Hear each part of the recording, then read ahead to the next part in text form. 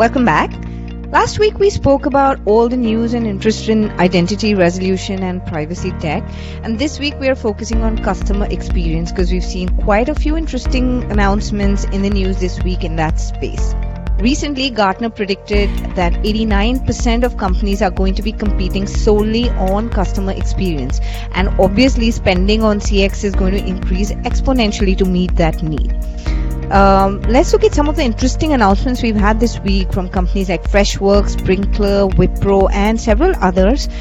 You'll find the links to all the stories we're going to talk about in our show notes. But let me start by asking David and Anand to set the context for today's discussion by telling us a little bit more about this complete customer experience ecosystem that marketers are striving to create with their stack today to deal with this future that's driven by CX.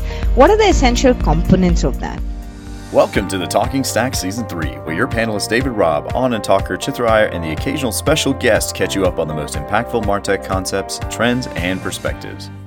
The ecosystem of all customer experience is about as broad as you can get, because it includes, of course, all customer experience. So it's marketing, sales, service, everything all pulled together. When you look at a lot of the companies that work in customer experience, they tend to specifically focus on customer service.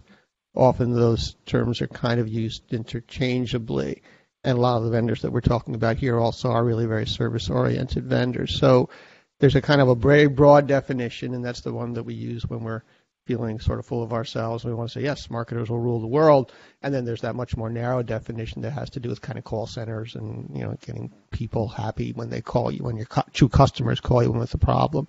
So you have to distinguish that. I think what's in that ecosystem, certainly in the narrower ecosystem, is specifically the CX or the customer experience software, so the service. So that has to do with knowing my interactions, what a CRM system would do. What's this person done with me before? Understanding my product situation. So what products am I selling? What do they have to offer for me? And then understanding how to solve problems. So a lot of the knowledge and the chatbots and the robot things that look up answers to questions and resolve specific issues. Those are all kind of core components of that narrow customer service version of customer experience. Of course, when you get into the broader definition, then it's pretty much everything. Then it's any communication you have with the customer, anything the customer needs from you. So that's all of your marketing automation and all your other CRMs, so your sales bits of it. All of your personalization. A lot of these customer experience systems have heavy personalization, heavy automation, artificial intelligence for predictive, because that's often determining what the next best action wants to be for a customer. So there is an extremely broad definition to it, and at the broadest, it's pretty much the entire, not just MarTech stack, but the entire customer-facing stack. Yeah, customer experience is the new digital transformation. So I wanted to, kind of add to what David was talking about without, outside of the technology piece, which I see where a lot of people, set up stacks and, revamp their MarTech, but unfortunately it misses out when you actually have people at the retail front or sales front actually engaging with the customer. It just becomes disconnected after that, which needs to be repaired. We are really challenged by the fact that where do you start? We already have this struggle with how many technologies we have out there, but if you think about trying to pull this together in terms of being successful with customer experiences and you start technology first, this is where actually a lot of companies go wrong, believe it or not. The real reason many of the brands actually are successful in customer experience or customer experience efforts is, one, either they have a culture of people that automatically are serving, customers directly.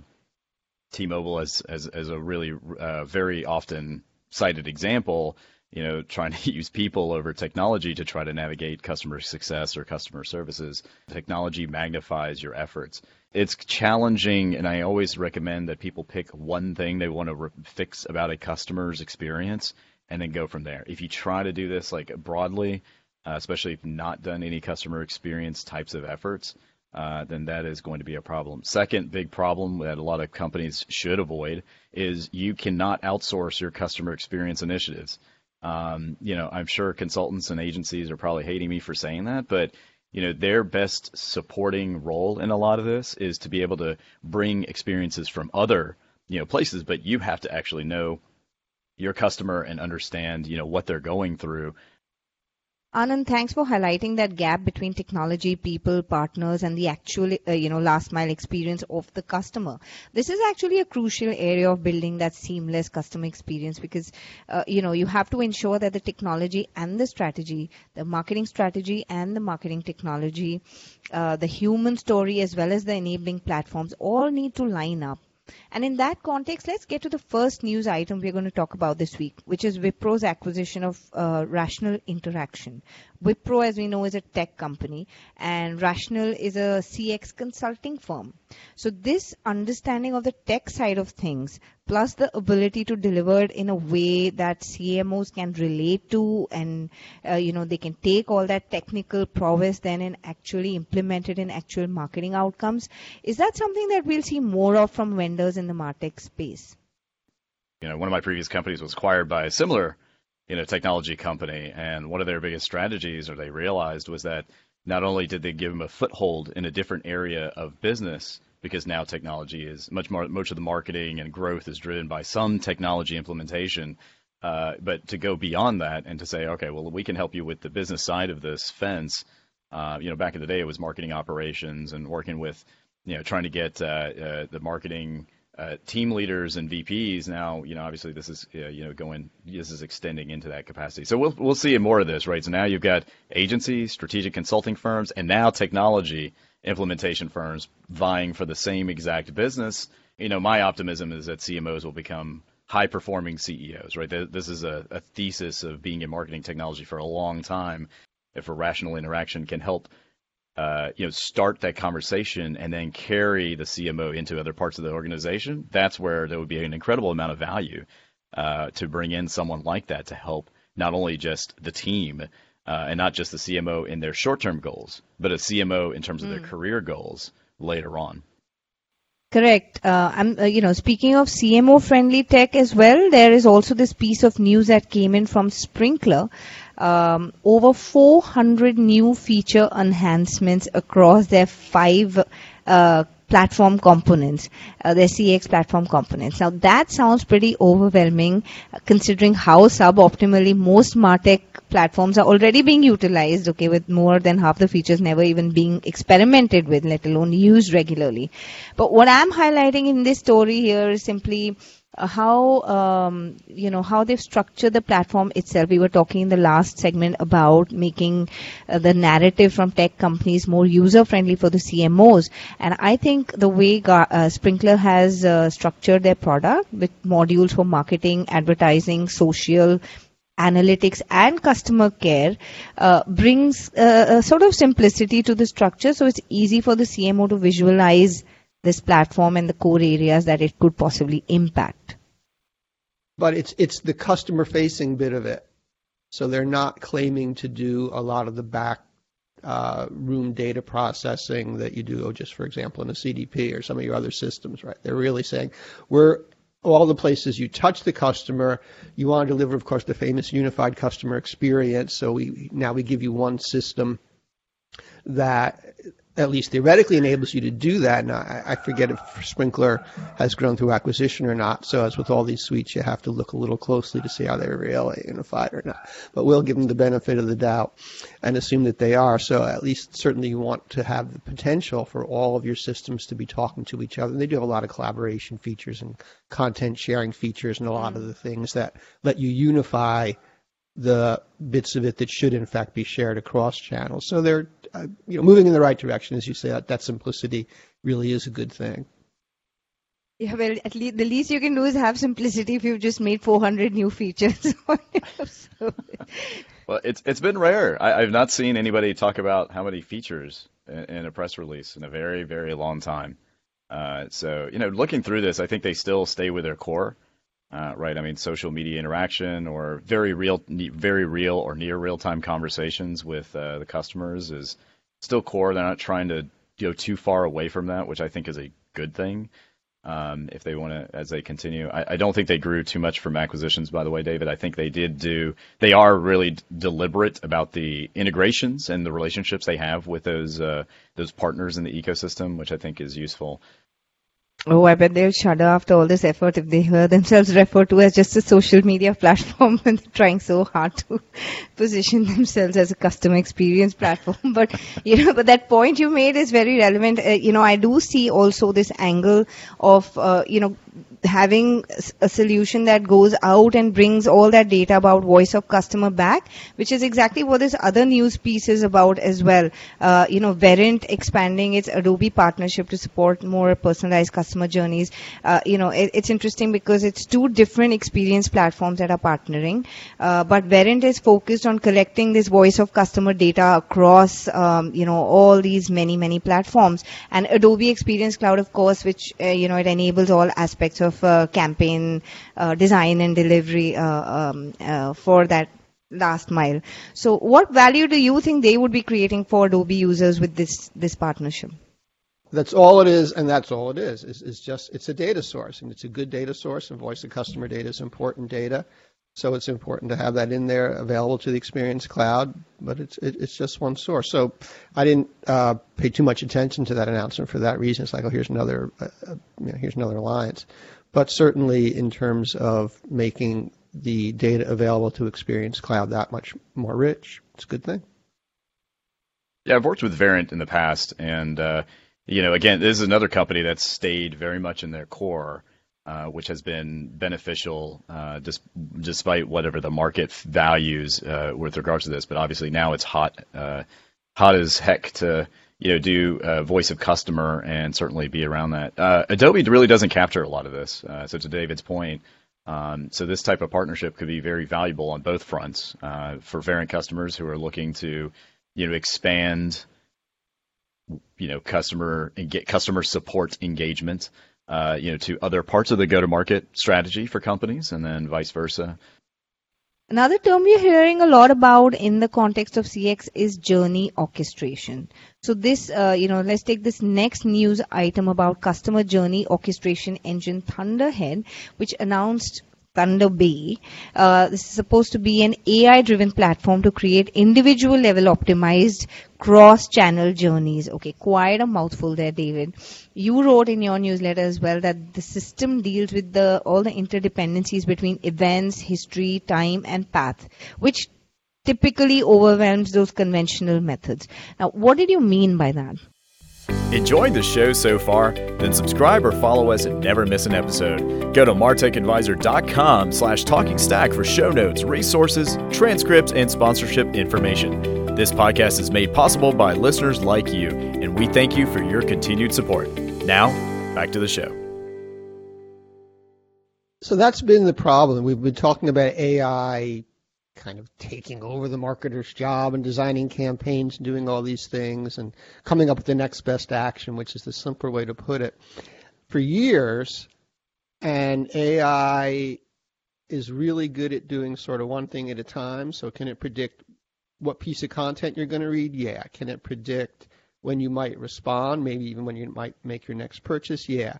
But to take all those little bits of information and put them together to design the optimal campaign is a super complicated task. And in fact, you cannot just string them all like pearls on a string and have the problem be solved. It's because there's way too much interaction going on to actually figure out what the right thing to do is for each person in the context of all their previous interactions and all the other things that are going on. So Thunderhead is at least claiming that they have found some ways to make that larger, richer sort of contextual analysis possible to actually figure out what the true best thing is. And I know they've been working on this for years. They talked about that in the press release, and I've known them for a long time and discussed it with them many times.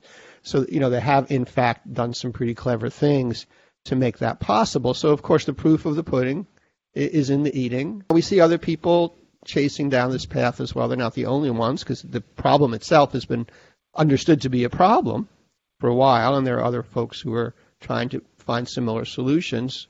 And they make progress slowly, incrementally. It does not really something where there's this big flash of light or thunder, if you will, that just suddenly solves it. But slowly we are getting there, and the systems are getting better at designing these more complicated both campaigns, which by definition apply to multiple people, and individual level optimization, which is what Thunderhead is claiming to do here. Is we're going to look at each customer, really going to figure out. It's really just next best action, but it's next best action in a more advanced way.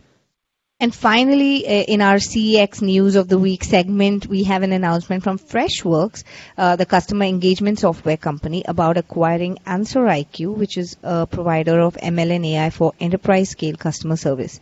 So AnswerIQ's ML will connect millions of customer interactions to generate automated self-service Q&As and improve next step escalation. So basically this AI, this is the use of AI to inform better customer service. Is this new, and why should we care, David? Usually you have customer service reps who are struggling to give answers to a series of, obviously a lot of customer service reps aren't usually working with just one customer at a time. They generally are working with several at a time. And try to give their attention to one, and this is to make sure that there's some cost efficiencies, which may or may not work depending on how well they're trained, and of course the technologies they have at their disposal. But I suspect that that's what this is related to, is trying to bring better expertise to each customer service person, or anyone who's related to customer.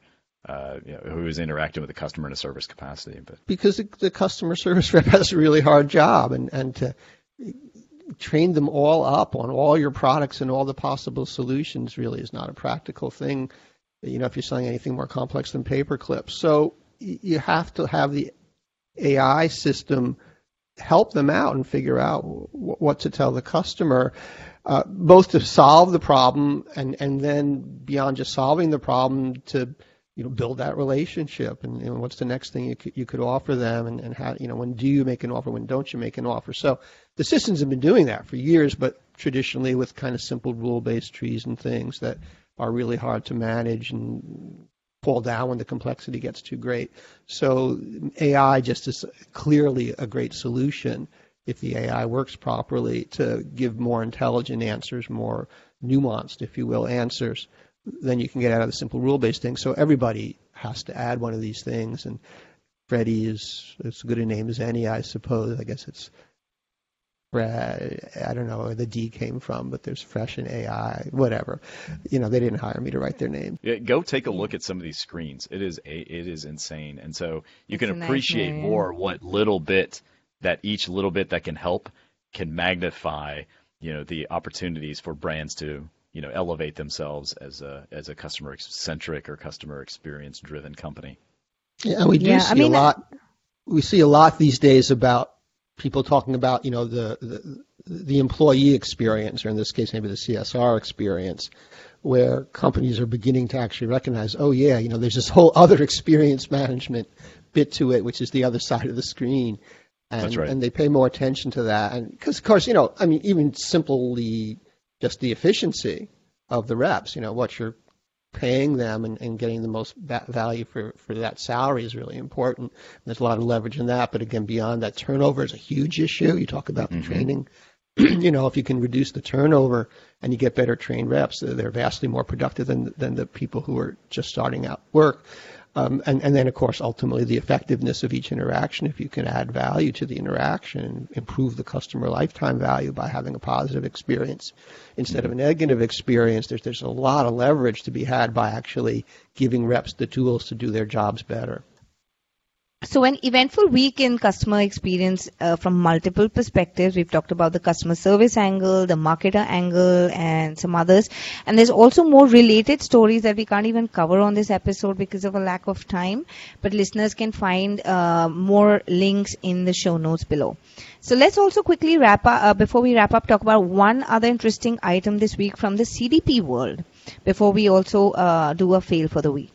So this week we have news from Lytx about the integration with Google Cloud BigQuery, which will allow customers to move massive amounts of customer and raw data into Google's cloud-based data warehouse environment for real-time analytics. So David, what is this telling us about the direction in which enterprise CDPs are evolving, and how is the move to Google Cloud going to impact anything for marketers that actually use enterprise-scale CDPs?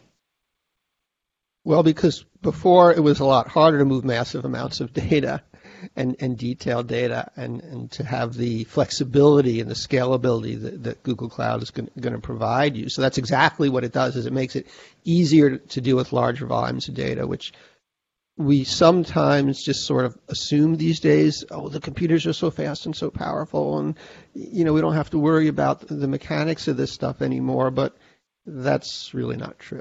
It's still our big issues in how much data you move and how quickly and how cost effective it is to move those volumes and how you can access it and process it and all that. So, Google Cloud is obviously a very, very powerful database environment. There are multiple things inside Google Cloud. So that's what it gives them. It gives them and it gives their customers the option, if you're really big, to do things that you simply couldn't do before simply because of volume issues, scale issues. It's been generally talked about platform as a service. I think the Google, Amazon, Microsoft, or Azure, kind of plays out there will be along those lines. Like, hey, we can bring your organization, your technology, and give it a boost, or have a foundation you don't have to worry about, and then you work on solving the specific problems that are out there, rather than trying to, rather than Google, say, trying to solve a marketing problem and a sales problem and this other thing and trying to make cloud work for that. So, we should see more of these partnerships happen and more of these types of announcements occur. You're absolutely right that there's more here than just the data management. The AI capabilities and the visualization capabilities that you get with Google Cloud are a major, major advantage. What I think we're seeing here is, at least on Linux point specifically, is the thought that, there's this core CDP functionality of managing data, kind of the mechanics, and we can throw in the AI and the visualization as also sort of core capabilities. And then there's the CX angle, if you will, of the campaign development and orchestration and all the things that we do after we built the database. And some CDPs, of course, just build the database, and some CDPs have those broader set of functions. And Linux is definitely in the category of the CDPs have the broader set of functions. So what they've done is they've said, you know what, let's let Google Cloud handle that data management bit, and because they're going to do it better than we are anyhow, and more cost effectively. And so let us focus on the customer facing bits, the campaign bits, and the advanced analytics, because Linux certainly has its own analytics. It's very good at that, at predictive and such. So it's again this sort of a bifurcation of the CDP market we've talked about for a long time, where some vendors focus more on the customer-facing bits and some vendors focus more on the data bits. And it's Linux in particular saying, we're going to do that. We're just going to let Google be Google and do what they do better than we're ever going to do it. And we'll focus on the stuff that we really want to do best. So is this the first time that a CDP is actually doing this, moving these volumes of data onto something like a Google Cloud? No. A lot of these guys have an integration with those kinds of platforms. From a conceptual point of view, it's just another data destination, right? You pull your data in through whatever your collectors you have, your connections, and then you got to put it someplace, and you can put it internally. A lot of these guys will push the data off into any of the big clouds, the big data service. A lot of them sit on Redshift or S3 buckets for unstructured, or BigQuery, whatever the vendor is. That's actually pretty common. So the fact that these guys have done that integration in itself is not unique, but again, it's a good indicator of people realizing that they're going to focus a little bit more on their particular capabilities rather than trying to build out everything themselves. So let's end with a fail for the week. Data breach shows Clearview AI sold facial recognition to private companies. A bit of irony in this story as well, David. You covered it on your newsletter. Let's hear it from you. So Clearview AI, for those of you who have been focused on any of the number of other disasters we have to worry about these days, is a company that scraped 3 billion faces from places like Facebook and Twitter and so forth, basically in violation of their terms of service, but somehow those guys didn't notice and didn't cut them off. We don't know how that's possible. And built a big database, apparently using some very powerful facial recognition technology that was way better at dealing with faces that were partly obscured or at a bad angle or, weren't basically mug shots. and then turned around and sold it to police forces all over the U.S., which was a little controversial, and the New York Times found out about it, and there was a big front page story, and they suddenly became very controversial. But part of their defense is, we're only selling this to, the local police, and your local police are, of course, your friends. So then someone, ironically, and of course, we're totally secured, and we have the best security in the universe. No one could ever possibly break into our databases. Well, somebody stole their client list, and we don't know how that happened, and released it to the press. And it turned out that a lot of their users were not local police. They were the immigration agency in the U.S. They were foreign intelligence services. They were private companies like Macy's and Walmart and a bunch of other ones who at least were testing it. A lot of them were free tests. They weren't necessarily paying customers. But so they were shown to be at least trying to sell their product way beyond what they were claiming that they were selling it for. So, yeah, there's some fails going on here. These are not people that I'm buying lunch for anytime soon. Sobering indeed. The irony doesn't really take away from the enormity of that fail. With that, it's a wrap this week. We will be back soon with another selection of MarTech news, concepts, trends that matter. So until next time, thanks for joining us. Enjoyed the Talking Stack? Show us some love by subscribing or reviewing us on SoundCloud, iTunes, as well as sharing this episode on social. Find more episodes on martechadvisor.com/talkingstack. Be sure to join us next time, and thanks for listening.